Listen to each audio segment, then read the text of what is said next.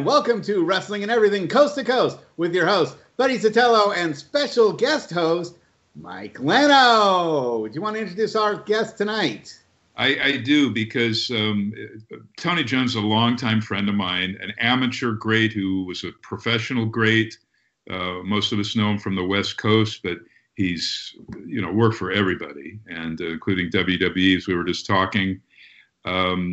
I do want to say we had scheduled Ed Gurria, the Phantom, the Wrestling Phantom, who was my boss, the very first editor at Wrestling Eye magazine in the 80s. And then he was like the big genius historian for Wrestling Perspective newsletter, which got a lot of awards and accolades from Dave Meltzer and others.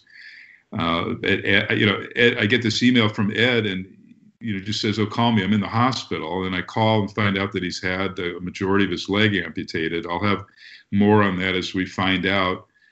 He's in good spirits. I had to blanket email a lot of folks in the business about this, including lady wrestler Debbie Combs, who said to say hi to Tony tonight. But we're fortunate to have shooter Tony Jones on. I want to talk a little about Butch Reed, who we lost. Bruce was his real name, but he changed that. When he first started, I guess his first major territory was Florida. And then we all know he went to Georgia Championship Wrestling, kind of replacing Tony Atlas, another great Tony in pro wrestling. And then, of course, Mid-South for, 3-4 years before he was kind of misused in WWF. As the Natural, managed by Slick. But, man, he was a kick-ass guy. I was with him in Japan. We can get into a little of that. But, Tony, thank you so much for doing the show. Evan Ginsberg is in here. He's had a deadline. He's got that book upcoming. Everybody. Okay.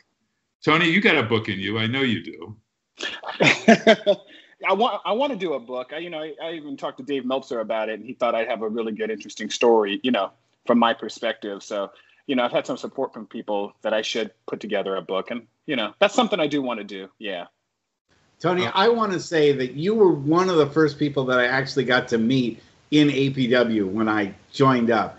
And when I think of the word professional wrestler from an indie perspective, you're one of the most ultimate people that I think of. You're the wrestler's wrestler, and your whole career has been, focused on being as good as you can be and being somebody that has always been a positive person in the locker room. And I don't ever remember you ever having any heat backstage with anybody ever. You always had a positive word for everybody, no matter how bad our matches were. And boy, we had some bad matches in APW. You always found a positive way to spin it.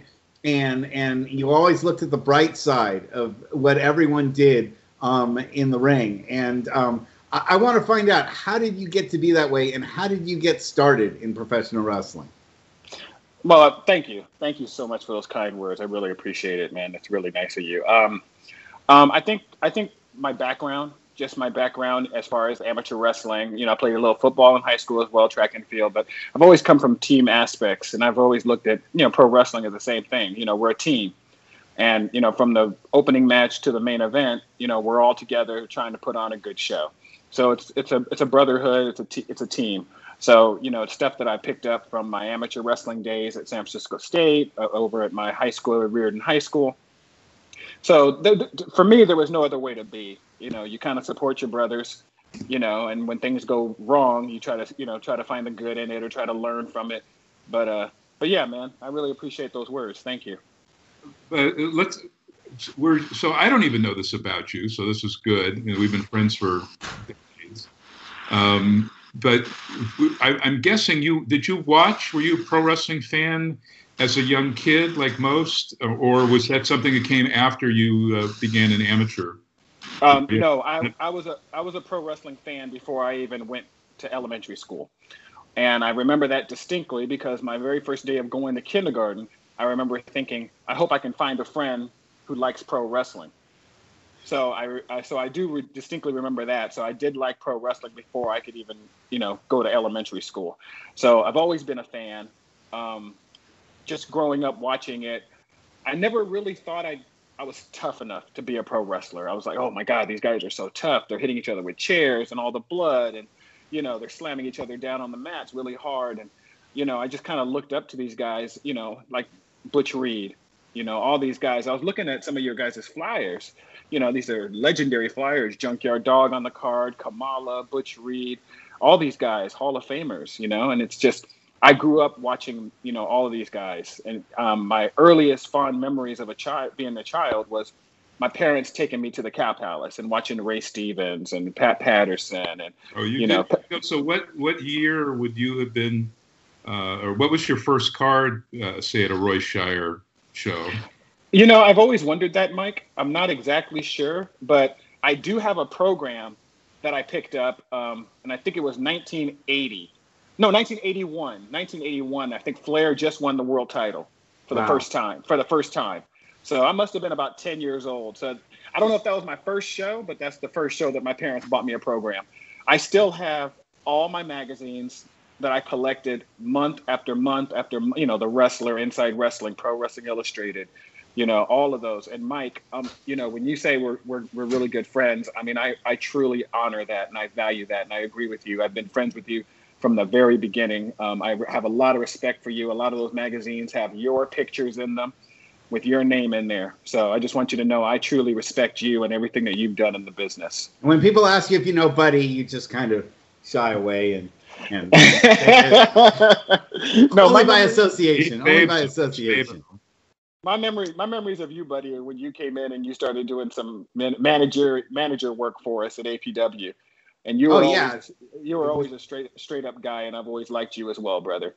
Well, one specific story that I remember is I was eating goldfish in the back, as the pregame dinner, since we were just kind of randomly, anyone just grabbed whatever they could, and I was eating goldfish, and you had your can of tuna fish, which you just opened straight up and just dig right in, and you were just like saying, I said, God, can you just like handle just this pure can of tuna fish like that? He said, protein is protein, and you got to get a lot more protein in your buddy than that crap, the crap goldfish. And I got to say, you have not aged 1 day since you've been in the ring. You look like you did exactly when you were wrestling for APW. So I got to ask you about your regimen now, and do you still keep, in fighting shape, so to speak? I know you wouldn't get back in the ring, but you look like you're still in really good condition. Well, he might.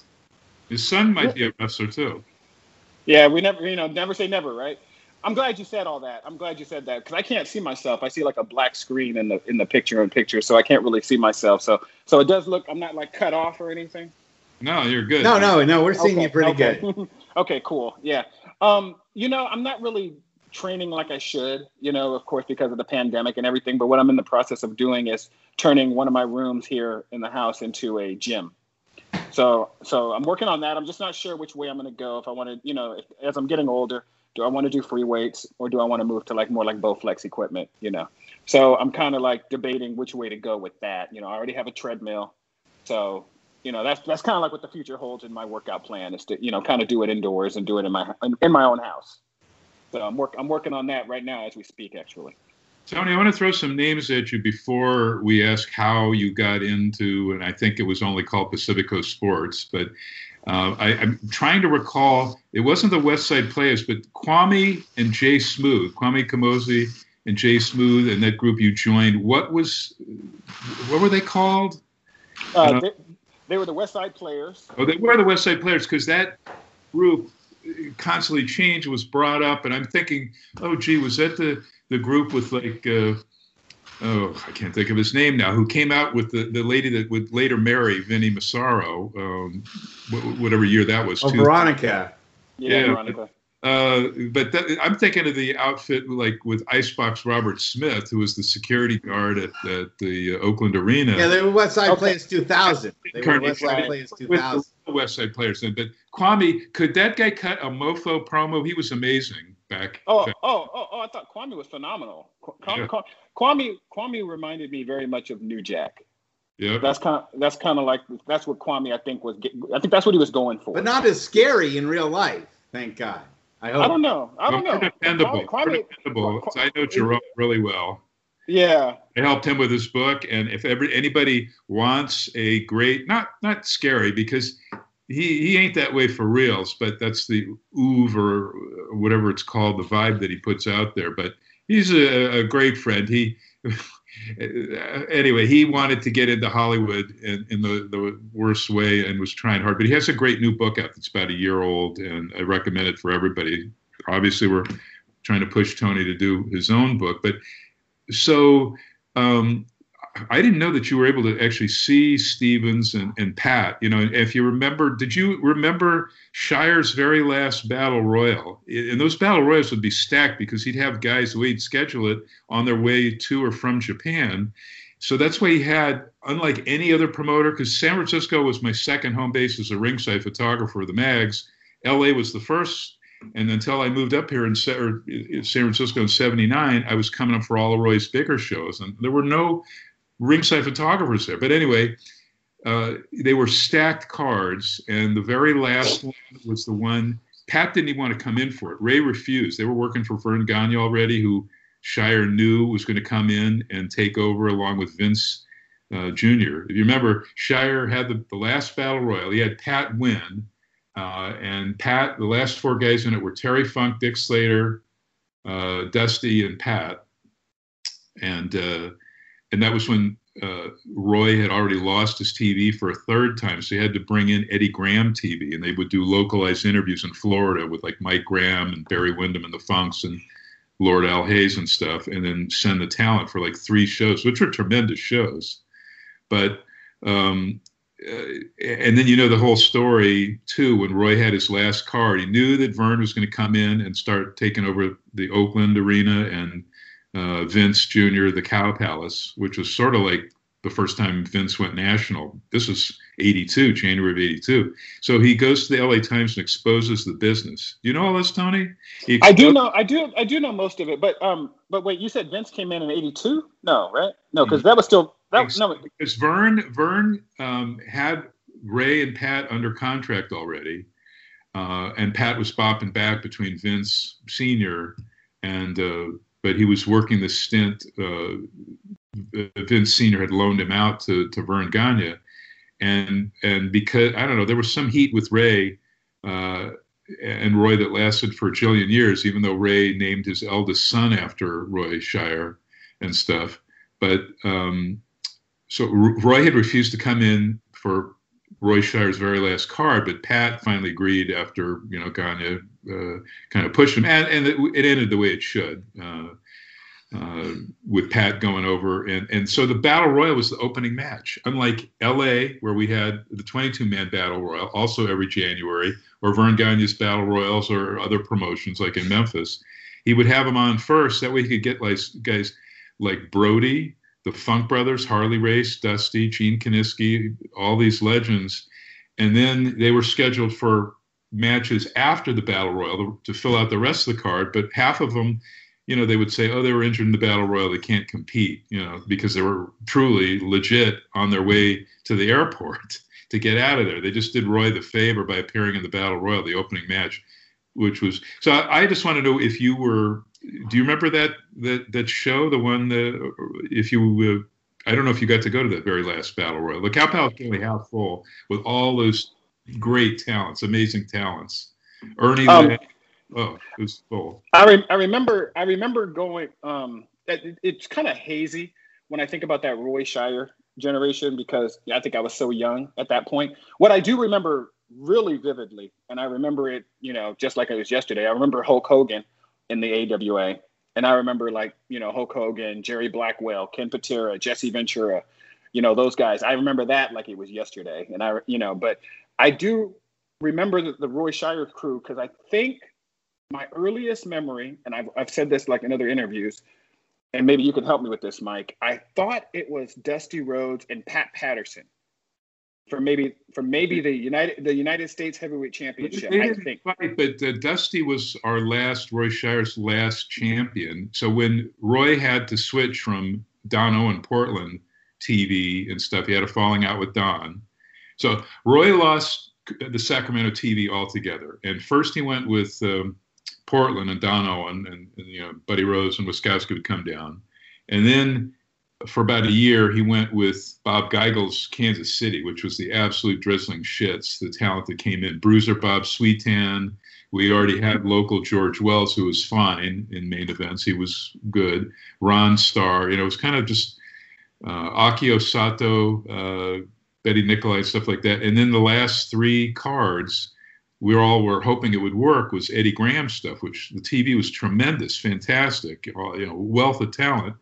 And but so the very first of the Eddie Graham shows at the Cow Palace for Roy Shire, they had a held up U.S. title thing, and it was Dusty against Ole Anderson. Oh, maybe that's who it was. It was probably Ole. Yeah.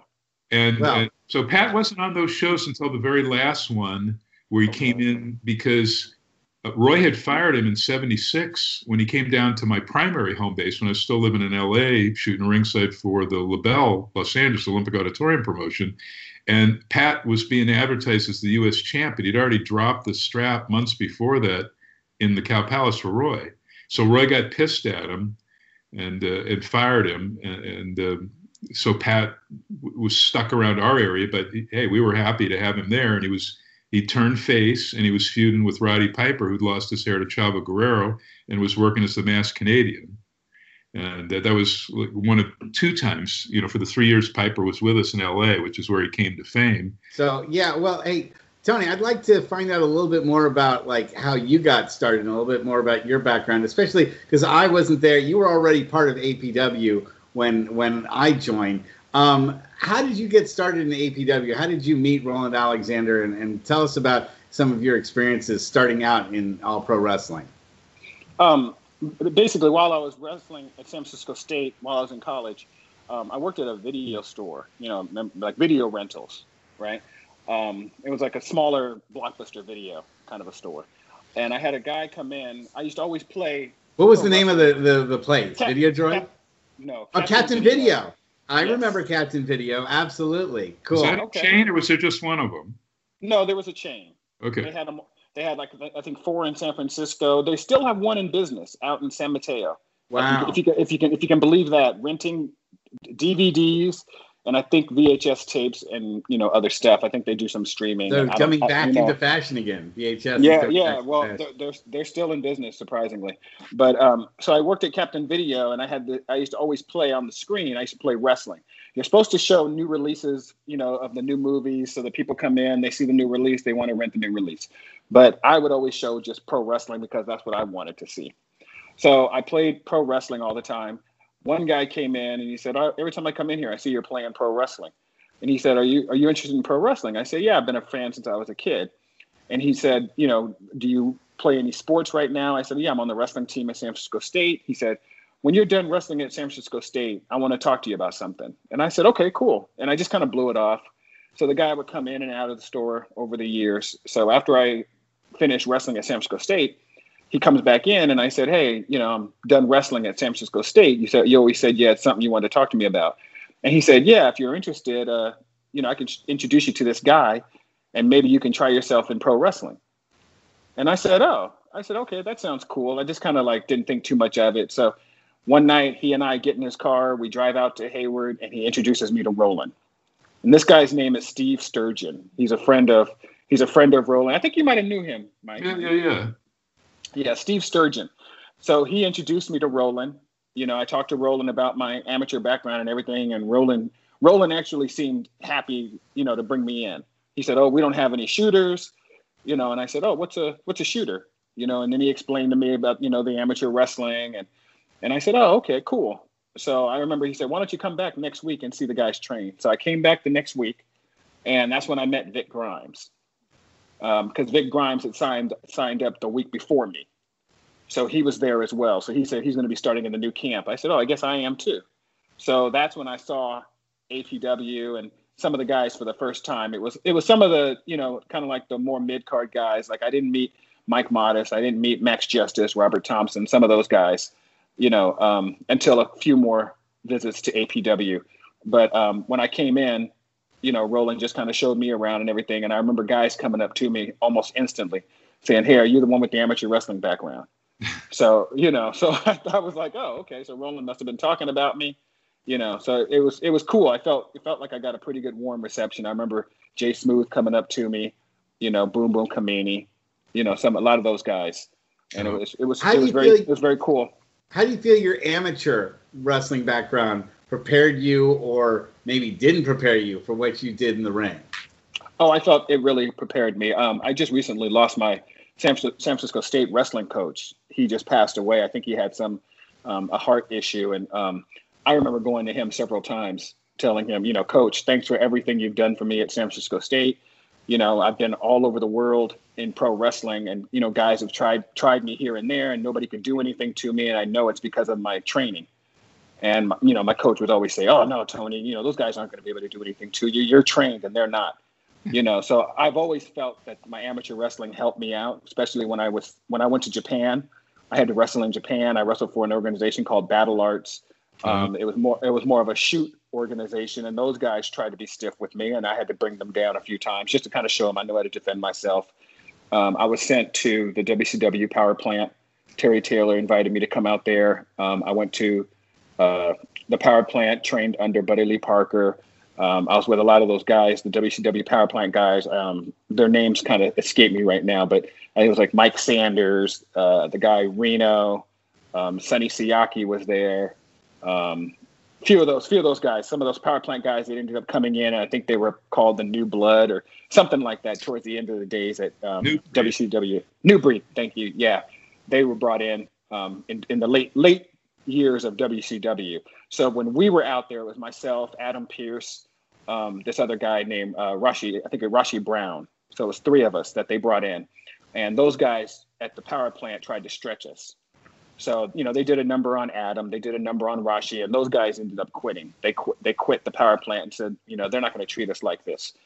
And I remember just being able to defend myself out there because of my amateur wrestling. I got in there with Sean O'Hare. Sean O'Hare tried to wrestle me a little bit, and Reno. And I remember just neither one of those guys being able to take me down. I didn't take them down, but they couldn't take me down. And, we just kind of bear hugged each other all over the ring, But I just remember thinking if I didn't have the training, they would have done the same thing to me. What's the most important thing that you learned as an amateur wrestler that you applied to being in the ring? Confidence and conditioning, knowing how to breathe when you're out there. I remember going to some of the training camps with APW, and we had to run the parking lots and we had to do drills. And I remember doing the same thing over at the power plant. And I remember guys throwing up, just not feeling good at all. And I remember thinking to myself, my God, these guys are out of shape. Because, the stuff that I did at San Francisco State is 10 times worse than this. We'd run 5 miles 3-4 times a week, and that's after a 2.5, 3 hour practice, So I just remember thinking that, these guys are kind of soft, in comparison to what I went through. Really good care of your body. You weren't out there. I don't ever remember you being part of the big drinking, parties or the crazy stuff that was going on in the back of the APW locker room every once in a while. So you were not only the shooter, but you were a straight shooter. And that was another thing I always admired about your character is who you were, was really in the ring was so much of who you were outside the ring too. Oh, I would, after a wrestling show, I would love to just come home, order a pizza or something and just, sit back and watch television. That was fun to me, and think about the people that had fun that night. That was always fun to me. And I remember Roland sometimes giving me a hard time, saying, Tony, you should hang out with the boys more.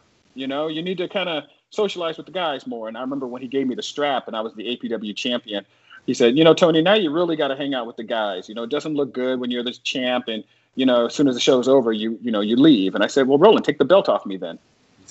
So, but he never did. He didn't take the belt off me. And it was really cool because several years later, I'd say about maybe 10 years later, I had a good talk with Roland. And Roland said, Tony, you never got too involved in pro wrestling. I think you were actually smarter than all of us.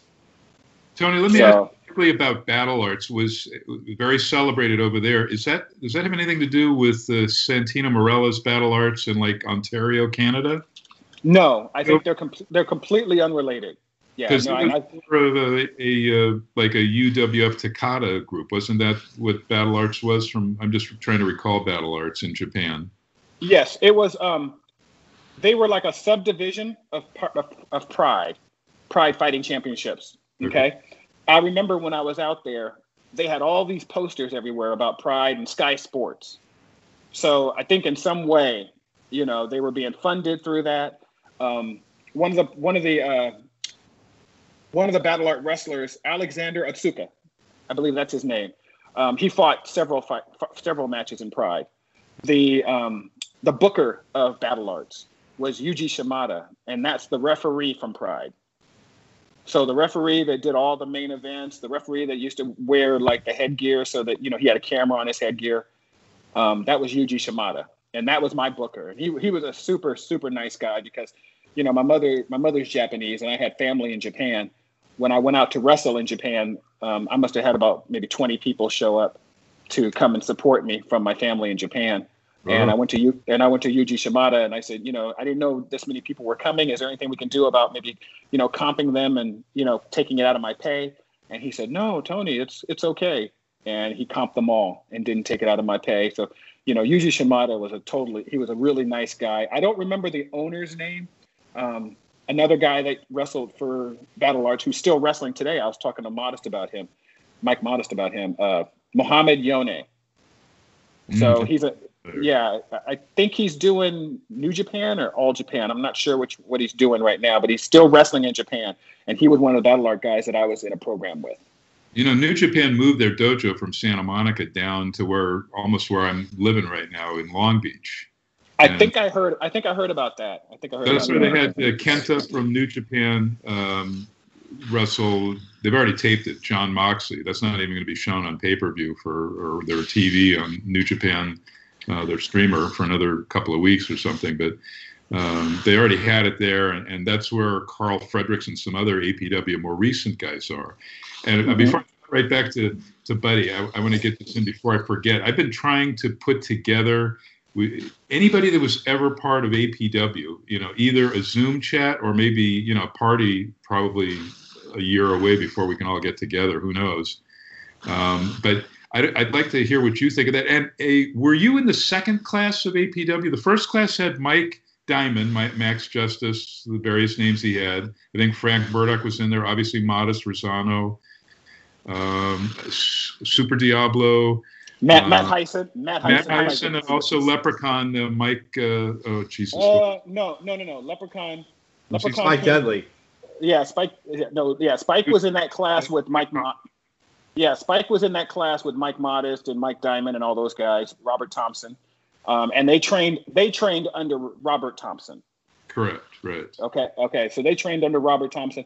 Ricky Thompson. Ricky Thompson. That's right. Ricky Thompson. Excuse me. Ricky Thompson. Was it Dancing Ricky Thompson, right? Well, he wasn't that for Roy Shutter, primarily enhancement, but he was on a ton for years and years and years. This being Ricky, who's now, I don't know if you keep in touch with him, but he came to cauliflower. He moved to Texas about 10, 15 years ago. Okay. I saw a picture of him not too long ago. He looks good. Yeah, it looks the same. So I think I'm probably like the second class. That's what I thought.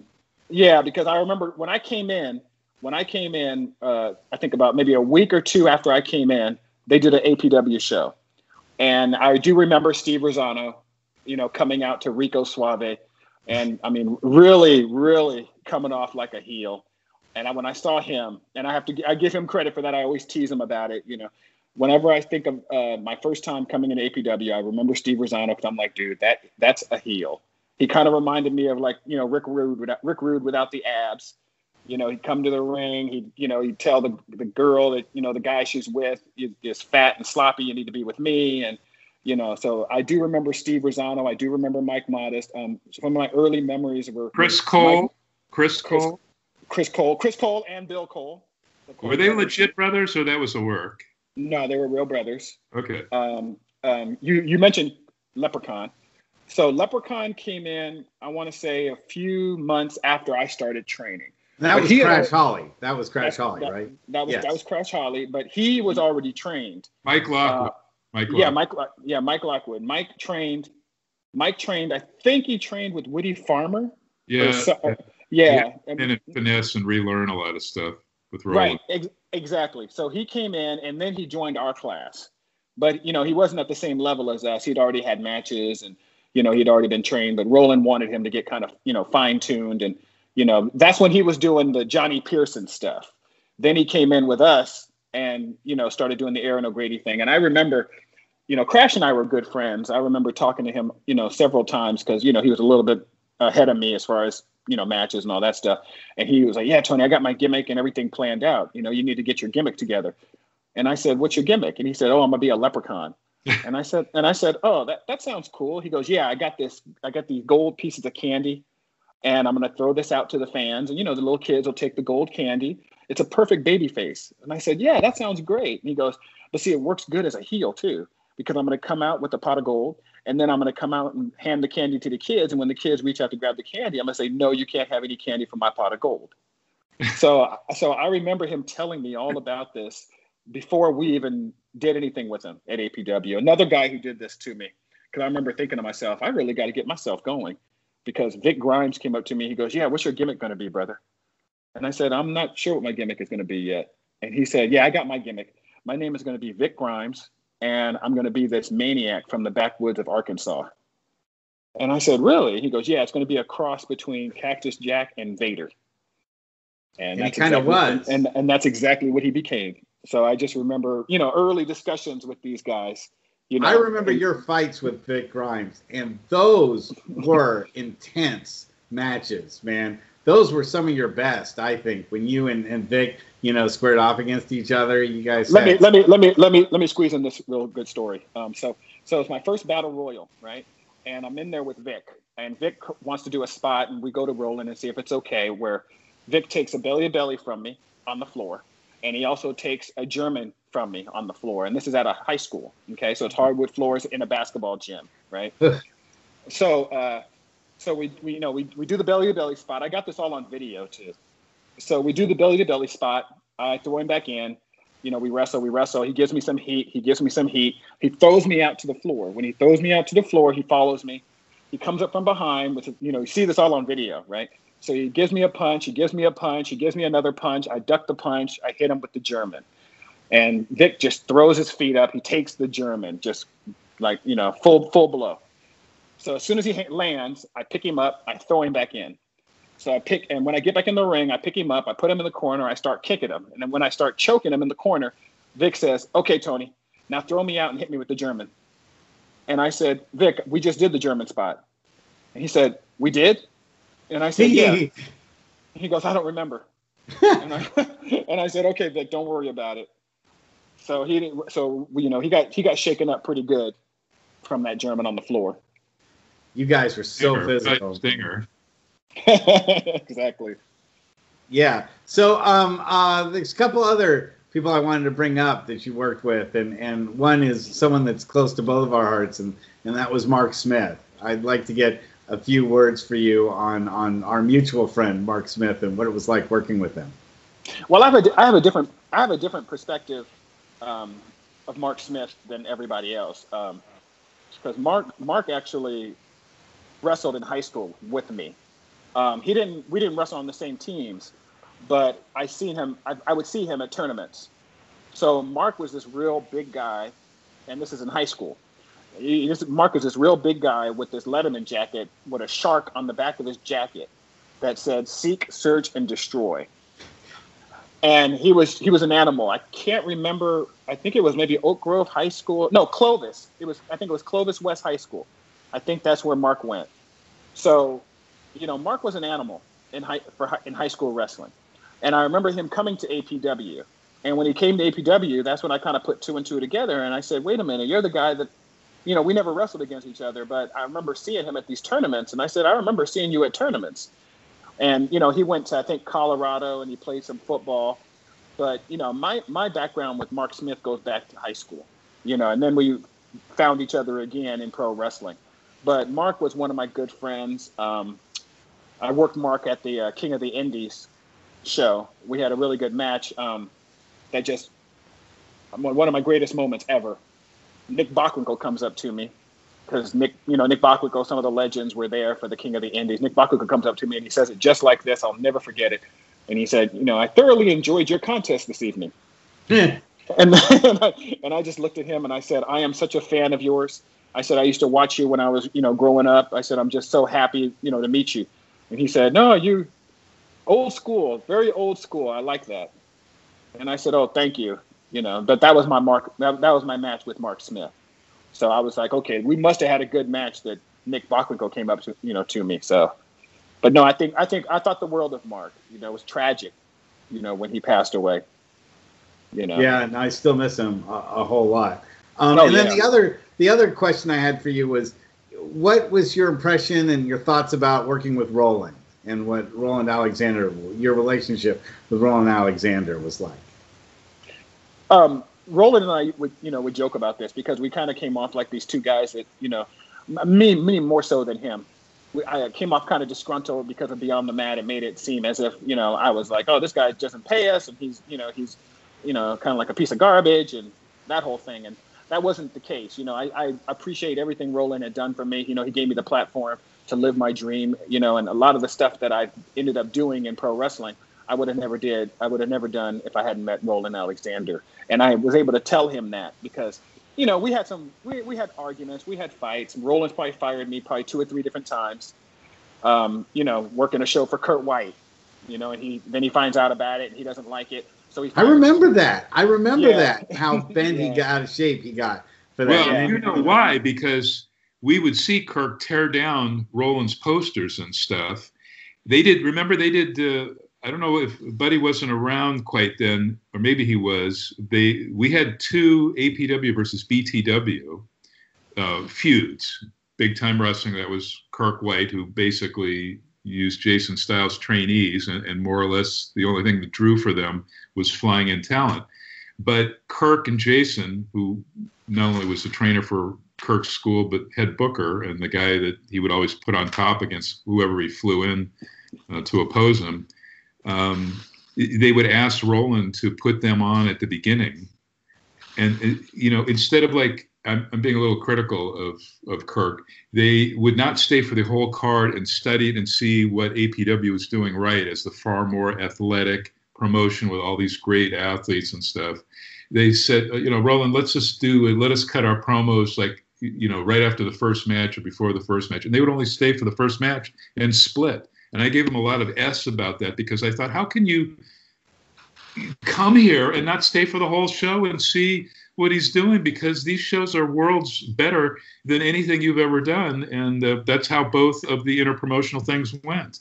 They just, they didn't care. They didn't seem to care. And they certainly had no one they'd bring to the table. That's why, as you know, and then I'll shut up, most of the time APW talent would come in and save Kirk's shows. And they did not get the respect. He'd have them go under most all the time, and he'd be using Sparky later on. And he used Max Marquez. He used all of our refs at APW because his were the shits. Mike, I totally agree with you. I think we had the better product, completely. I felt like, our shows were much better, and I felt like we had, the better talent. But I kind of got a reputation for being this, this guy where it's like, I'm trying to make it in pro wrestling. I'm trying to be seen by as many people as possible. And I'm trying to, make good relationships with as many promoters as possible. So, I did the same thing down in LA. I booked myself. I got a phone call from, I'll never forget this either. I got a phone call from Bruce Pritchard, who said that they had seen my tape that I sent them and they were interested in me. They seen Beyond the Mat and everything. But I think it would be a good idea for you to go down to Los Angeles and get yourself on Rick Bassman's card. UPW? And I said, yeah. And I said, okay. And I said, I don't really know Rick Bassman. And he said, well, here's his phone number. Give him a call because we're going to be coming down there to take a look at talent. And I said, okay, fine. So I remember calling Rick Bassman like 20 minutes after I got off the phone with Bruce Pritchard. And Rick, I said, Rick, my name is Tony Jones. I wrestle under the name Shooter Tony Jones up here in Northern California. He goes, oh, Tony, yeah, I got you booked on my show. And that was my first time talking to Rick. And I said, okay, wonderful. I said, I just talked to Bruce Pritchard and he wants me on your card. He goes, yeah, you're going to be on the show with Mike Bell, Mad Dog Mike Bell. And I said, okay. I go, sounds good. And that's when I went down for 3 shots with UPW. And I worked Mike Bell. Then I worked John Cena when he was Prototype. Then I worked Mike Bell a second time. So I did 3 shots there. So before I went down there, I figured to myself, you know, since I'm going to be in LA, you know, maybe I can book myself for another organization. So I call XPW and I speak with Kevin Kleinrock. And I said, you know, I'll be down in LA and I was wondering if you guys could use me. And they said, yeah, we can use you. So I think they had a show something like Wednesday and Thursday. Rick Bassman had a show Friday, Saturday, Sunday. And I remember the Sunday show in San Diego. So I ended up doing 5 shows in a row. XPW, that's when I worked Tracy Smothers. I went into XPW, I worked Tracy Smothers for 2 nights. So so I did 2 nights of XPW and then 3 nights of Rick Bassman. I'll never forget talking to Rick Bassman. And I told Rick, you know, I got myself booked for XPW as well. He goes, well, we don't really work with those guys. And I said, you know, that's fine. You know, I said, I'm just trying to get booked all over the place. And he says, well, we'd rather you not work for them.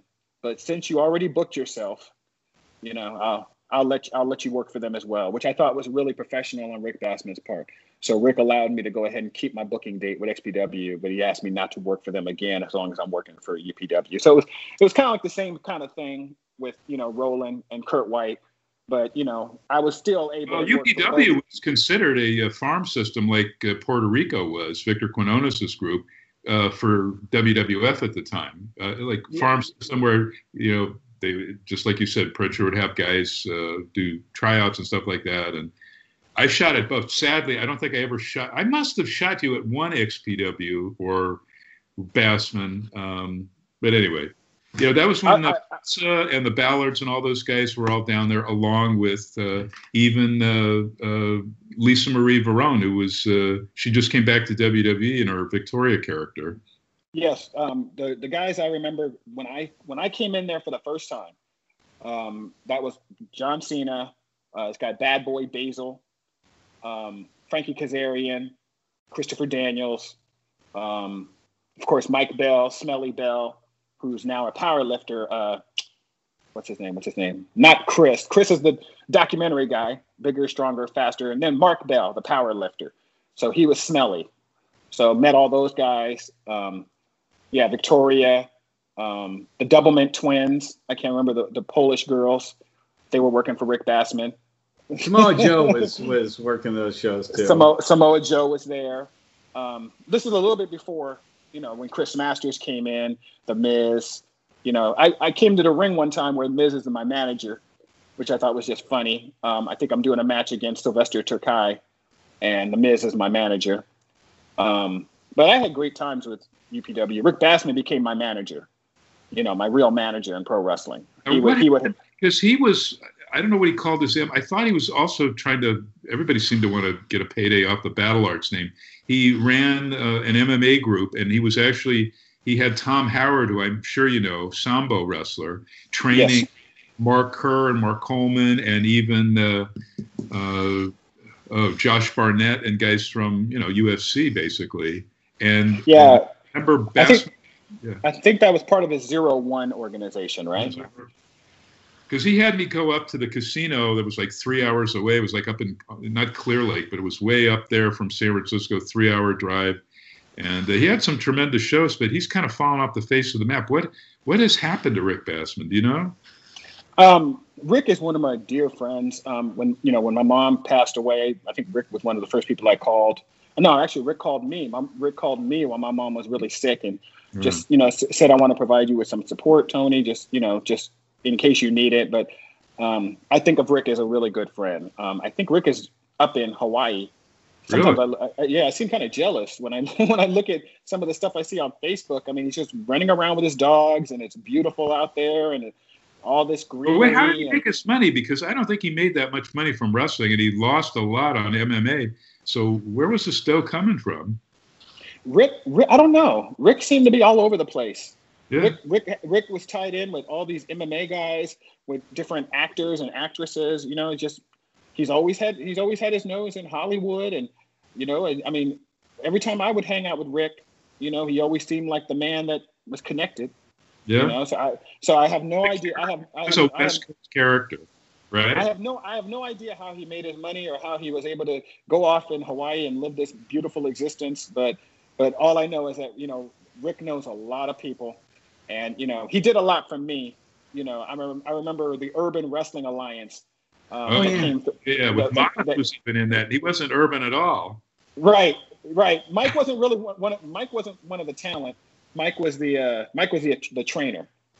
So when I did that, I didn't really like the contract that they handed me, and I was also still trying to go back and forth to Japan, and, you know, and if WWE called, I wanted to be able to do WWE.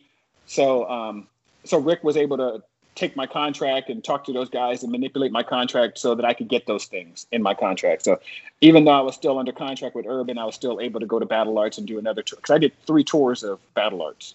Wow. So you never toured Noah? That puzzled me with Modest and Donovan and Bison. Well, the way I talked to Chris Daniels about it, and Chris who they didn't take either, I don't think, told me that there was some kind of thing in Japan where if you work for this organization, they don't want to bring you in to this organization because, you know, you're known as this guy or something along those lines. But I was okay with it because I tried out for Noah with Mark Smith, with, you know, Modest, Donovan, all those guys. And I was one of the guys that they didn't take. So those guys ended up going to Japan thank you. Those guys ended up going to Japan. And on their first trip going to Japan, that's when my father had a heart attack. And I was able to be there for him, be there for my mother. So I kind of felt like, you know, it wasn't meant for me to go to Japan. You know, I needed to be here, and I needed to be here for my family. So, you know, when I think about Noah, you know, and trying out for Noah and all that kind of stuff, I'm glad they didn't take me because I was busy doing something else. I just didn't know it at the time. So tell us a little bit more about your WWE experience and what that was like, and what it was like to be in the big show. It was, you know, your whole life, you know, you've always wondered what it would be like to be in the WWE. And, you know, my first time with, you know, when I did it with Modest for Beyond the Mat, you know, that was my very first time. I was kind of getting the jitters out. You know, I've had probably maybe eight or 9 matches with WWE. I did a couple of tag matches, with, you know, the Basham brothers. I worked against Eugene. I worked against Snitsky. I worked against Raven, you know, a match against Modest, you know. And I always had good experiences, you know, with everybody. A lot of the wrestlers knew me because of Beyond the Mat. You know, I think Beyond the Mat did so much for my career because, you know, we became known as the Beyond the Mat guys. So everybody got a chance to see, you know, who we were. So I'm grateful for everything that happened to me in the wrestling business. You know, my experiences in WWE were great. Stephanie McMahon came up to me. Vince McMahon came up to me. I'll never forget Vince McMahon coming up to me at the end of after my match with Modest. I'm sitting in the back, just kind of like taking this all in. I can't believe I'm backstage in the WWE. I can't believe I'm backstage in the WWE looking at all these wrestlers. And I remember one of the Godwins getting into an argument or a fight with Undertaker.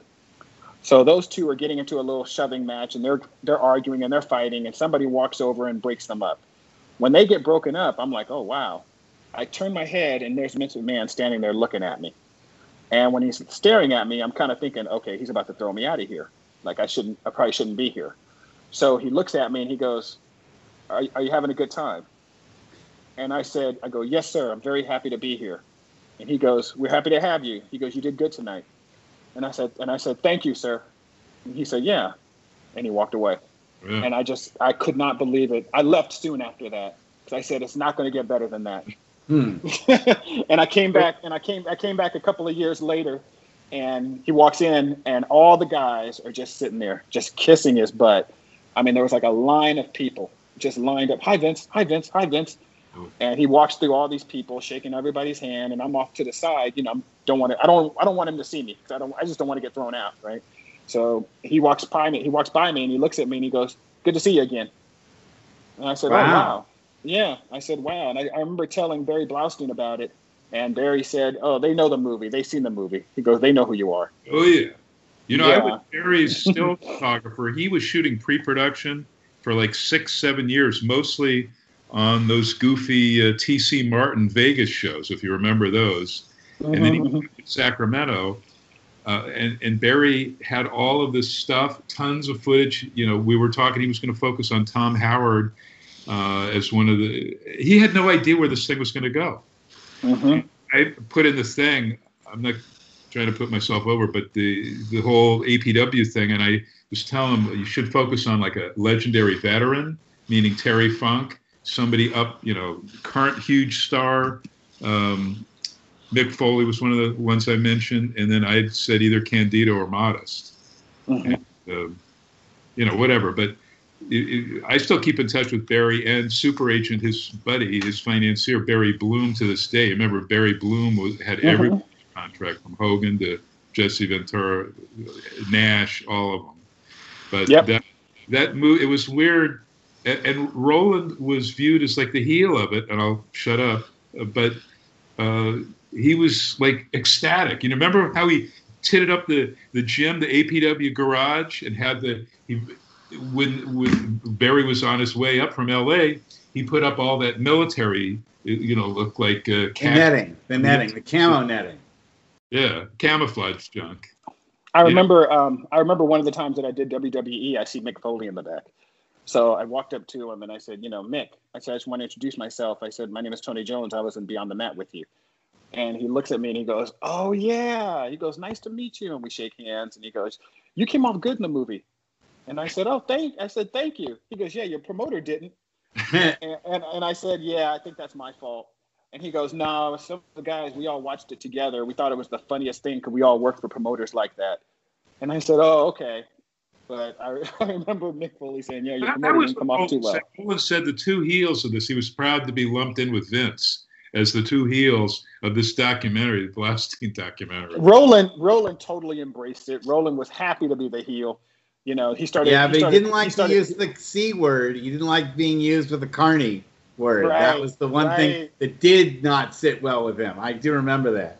But he did embrace it, though, because, he started becoming the bad guy on the internet, and that's when he started really going on all over the place on the internet, talking about, if everybody hates me, then I might as well just go out there and be, and push APW and just be the hated guy. So he started going to everybody, your guys suck, your wrestling shows suck, the APW guys are better. You need to bring my guys in. So he started, pushing that bad guy thing. He didn't care about how people looked at him, I don't think, after that movie came out. And I had talks with him and I said, Roland, I said, all things considered, I said, we both really benefited from Beyond the Mat. And Roland's like, oh, Tony, it's the greatest thing that ever happened to me. And I said, yeah. I go, me too. He said, so, I mean, I'm okay with it. And I'm lumped in with you and Modest. He goes, I'm fine with it. And I said, okay, cool. I got to tell you, I've never told you this one very briefly. When the trial happened and Roland had to testify as lead witness, and I was there, he was cutting wrestling promos at the frickin' trial at the Hayward Courthouse. Well, that's another story that's a story that I think Beyond the Mat, the Dark Side of the Ring should probably talk about one of these days. That whole Brian Ong situation and that trial is suitable stuff. I never thought of that. I'm supplying photos for all of their upcoming ones right now. One of them, A&E's doing one on Piper that I submitted my photos for, but the one I'm working on, there's a Brian Pillman. Yeah, they shouldn't be blabbing this. So you're getting the world premiere of what's going to be in the new Dark Side. I think they announced it. I think I heard about it. Yeah, I think they announced it because I heard some of the new ones that are coming. Well, there's the fiasco in North Korea. It wasn't a fiasco. It was the big show where everybody got in free, but they were able to advertise that Bischoff and WCW drew 300,000 over 2 days. Well, most of the people were comp. They couldn't afford tickets. That's one of them. The Bischoff one. There's something with Cornette. Anyway, is it already out there? What the docus are going to be on? I saw something where they were talking about this season's new Dark Side of the Ring, but it's been out there. I heard about the Pillman one, but I can't remember. There was a couple of others that just don't come to me right now. David Schultz, I had to send a bunch of photos. I thought they already did him. Well, one of these days they should do it on APW because there's a lot of weird history there that should get brought to the surface. While we still have time, I want to find out from you, Tony. You've worked so many places and with so many guys. what do you think your favorite match is, or the highlight of your career in the ring was? Our dinner with Ric Flair? Yes. That's not a match. That's not a. I was just about to say that, Mike. That's not a match, but that's probably the greatest moment in my pro wrestling career. That was great. And you snapping those pictures so I'd have it forever. That was just perfect. As far as matches, I would probably say my match with Eugene that I had in WWE, and the reason for that is because in that match, they must have said my name probably 20 times. I remember that. Yeah. And I have the match. I have the match on tape, and I mean, we went back and forth. It was real competitive. Eugene told me beforehand. He said, "What do you want to do out there?" And I said, "No." I said, "Brother, whatever you want to do, I'll just be there for you." He goes, "No, but I've seen you. You've been around." He goes, "Whatever you want to do out there is fine too." And I said, "Okay." I go, if it feels good, I said, "I'll call it out there." And he said, "Okay." And we went out there and we had a really good match. It was, back and forth.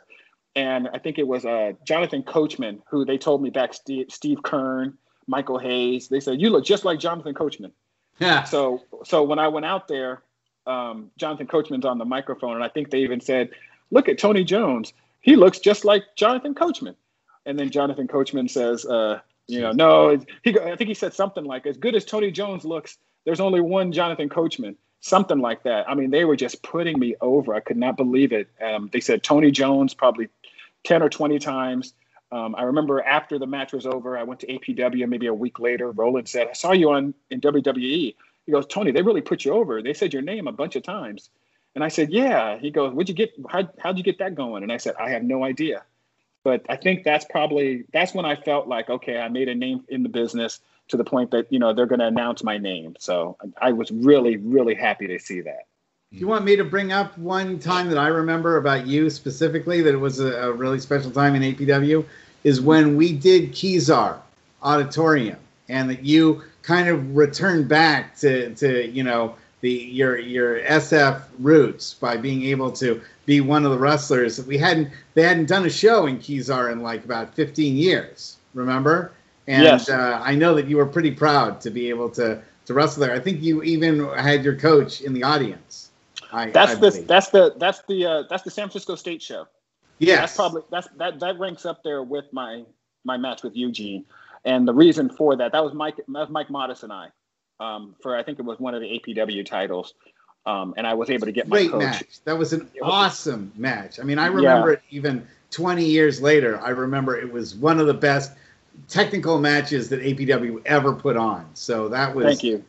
Well, and you did it because I know ahead of time you were, really, it was like your hometown match for you. It was like, doing it in your backyard, so to speak, I wrestled a bunch of my San Francisco State matches in that very gym, so the same gym that I used to wrestle in, while I was wrestling at San Francisco State was the same gym that we were doing the pro wrestling match. And to get my coach used to always kind of tease me back when I was wrestling at San Francisco State, because I was always a pro wrestling fan, and pro wrestling does not mix with amateur wrestling. Like, amateur wrestling hates pro wrestling.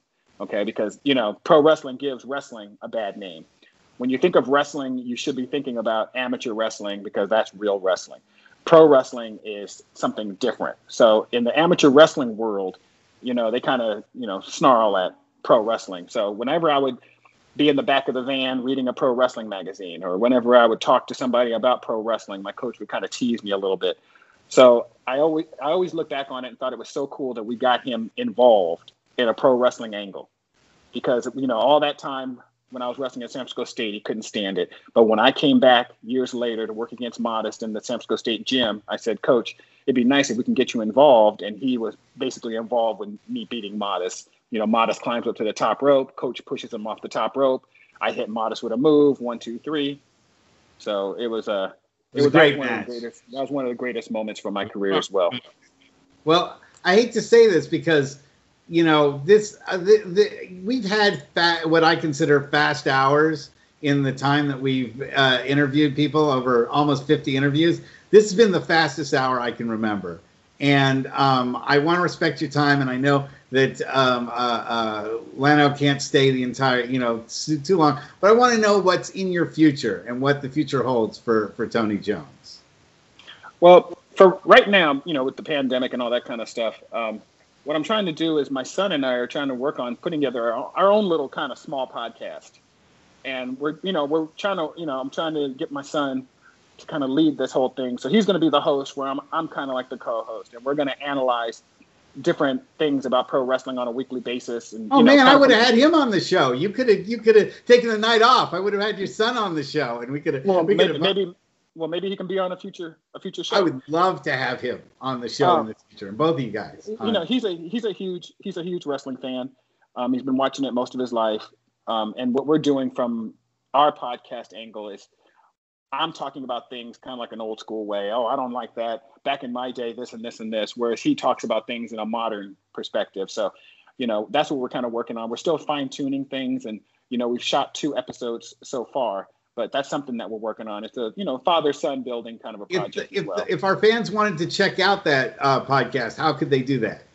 Well, I haven't broadcast it yet, but I am on Twitter and Instagram. I'm still kind of working that whole thing, but it's TSTJ, like the shooter Tony Jones, TSTJ007. So that's my Instagram handle and my Twitter handle. And once we kind of get everything together and fine tune some things, and I'm gonna start uploading it, and that's where you can get information on those podcasts going forward. When you do, make sure to post it on our Facebook page for Wrestling and Everything Coast to Coast. We'd love to help you promote your show, and hope that it's a really big success. Well, we're right about out of time, unfortunately. I would love to have you back anytime that you wanted to. I've been wanting to get you for months and months and months, we know, and you had so many things going on in your life. So I really appreciate you being able to take time out tonight and be on our show. You've been an absolutely fantastic guest. Mike, do you have anything else you'd like to say to Tony? Old school. I've got a ton of photos in this brand new book just released today, Master of the Ring, The Life of Buddy Rogers. Oh, wow. I'm supposed to. That's a whole nother story that I can tell you about privately or whatever. And also we want to salute Bruce Butch Reed, one of the toughest SOBs. I just want to quickly get this in because I think Tony might know, 90 and 91, I spent most of those years in Japan and just touring around, staying at my gong editor, Wally Yamaguchi's house. But in March of 91, they had the Flair Fujinami thing where Flair dropped the strap clean. It was title versus title. And at the after party at the Kio Plaza Hotel, which was New Japan and Inoki's hotel for all the boys, Butch Reed, they had they were all sauced up. It's like 1, 2, actually it was probably 2 in the morning. And they were doing these arm wrestling things. And Flair took off his Rolex and was trying to arm wrestle Bruce Reed, Butch Reed, who beat him. And, I think he gave the watch back. But you'll see in the background some of the toughest guys in the world. Scott Norton and the Steiner brothers are looking over this, Arn Anderson and cheering, I'm on. And Flair is sweating and huffing and puffing. And Fujinami is there, who Flair met in that main event. And a lot of great memories. So check out, this is Black History Month, and we really want to celebrate our African-American athletes, brothers and sisters.